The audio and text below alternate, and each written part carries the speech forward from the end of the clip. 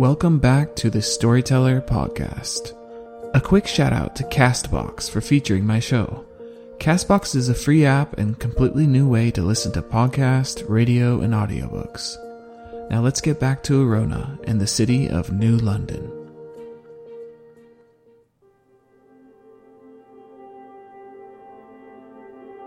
Chapter 18 of Orona, Princess Chelsea.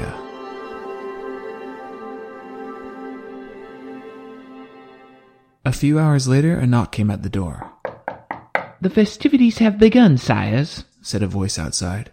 "The princess wonders where the guests of honor are." Jack opened the door.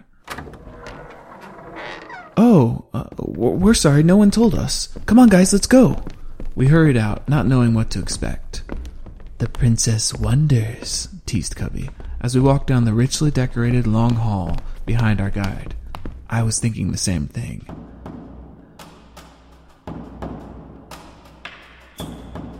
We entered a grand ballroom with tables that ran alongside each wall, covered with meat, fruit, breads, pastries, and wine.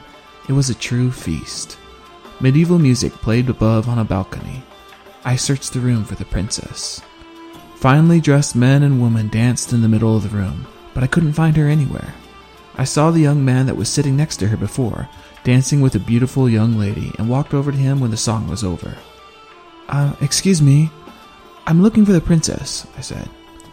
"You mean my beautiful sister, the princess?" "She's over there at the head of the room," he replied with a smirk. He was young and charming with short light hair and kind hazel eyes. I started to walk through the crowded room. I could hear people talking about me as I went. The story of me blurting out "beautiful" had spread like fire throughout the court. For some reason, I didn't care. Knowing that I'd already made a fool of myself gave me confidence like never before. It can only get better, I thought to myself. Then I spotted her.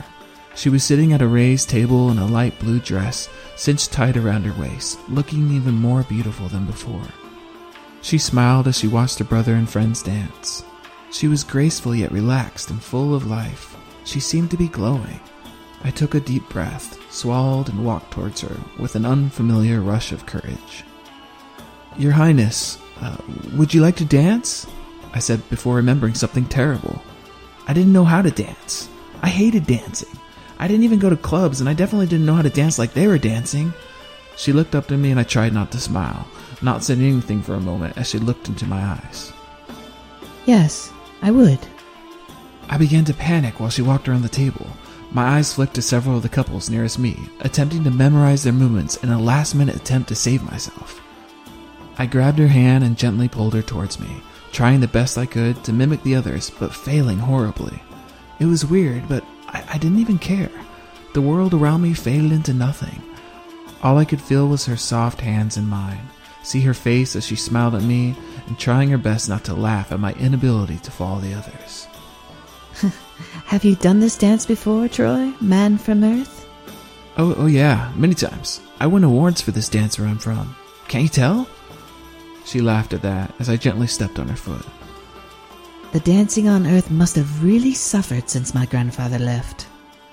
"I have no idea what you mean," I said as we bumped into another couple. Luckily, the song ended.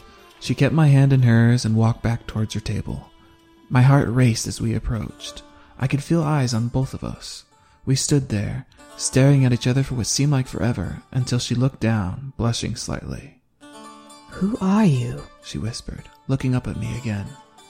Everyone was staring at us, but for the first time in my life, I didn't care. Nothing mattered. All that mattered to me was her, and she could tell. It overwhelmed her, and in that moment, I could tell she felt the same way about me. I dreamed about you once, a few weeks ago, and I've been dreaming about you ever since, every night. I know it sounds crazy and cheesy and like some terrible pickup line, but it's true. We were meant to be together." She blushed even more, somewhat flattered but also slightly uncomfortable and embarrassed. She looked around at her friends, probably hoping none of them had heard. Then another dance started. I'm sorry, I know that seems strange and intense, but since I saw you, I've lost all control of reason. I'm not myself. Please, forgive me." "I leave tomorrow morning. Even now my house prepares for the journey. Will you be staying long in New London? I hope so. We seek an audience with the king. When will he return? Then it dawned on me what she had just said. Wait, leaving? Where are you going? Just then an older man who looked to be an advisor of some sort came and whispered something into her ear. My grandfather will be back in a few days. I have to attend some of his urgent business in his absence. I'm so sorry. Hopefully I will see you again when I return. I must be going. Goodbye, she said as she gave me a gentle kiss on the cheek and walked off with some of her ladies, taking one last look just before she left the room. I was beyond excited, but after she left it was hard to enjoy the feasting and dancing. All I could really think about was the next time I'd see her. I sat with Drew and Jack, laughing at Cubby, Larry, and Allie, and Leafin while they tried to dance to the different songs. Cubby had quickly made friends with a group of people at the table next to ours and was taking turns drunkenly dancing like a fool with Leafin and several ladies. It was entertaining to say the least. Suddenly the prince walked over towards our table. This time he had a different beautiful young woman on his arm. I think your brother is quite taken with my twin sister, he said with a wry smile. Is he this way with all women, or does he just go after princesses in faraway kingdoms? Just princesses, replied Drew. No, seriously, I've never seen him go after anyone. I'm Prince Cyan, by the way, he said, giving a slight bow. We should all get together when I return in a week. I'd love to hear more about Earth and how it's changed. Yeah, we'd really love that. We'd also love to find a way back home, replied Jack. You'll have to ask Grandfather about that when he gets back. Try and enjoy yourself until then, he replied, taking another drink and pulling the beautiful young lady closer. Prince Cyan, when do you and the princess leave in the morning? I asked. You are relentless. I love it, he said, laughing. We leave at dawn at the east gate of the city. He slammed his wine glass down on the table. He then quickly spun off, locking arms with yet another beautiful lady who was passing by. That night I couldn't sleep. I was so excited to see the princess again and just couldn't settle down. I stayed at the party with Leafin and Cubby until everyone eventually passed out. I walked around the beautiful candlelit palace for hours, looking at the art and great rooms that went on forever. Just before dawn, I headed to where the guards told me the east gate was.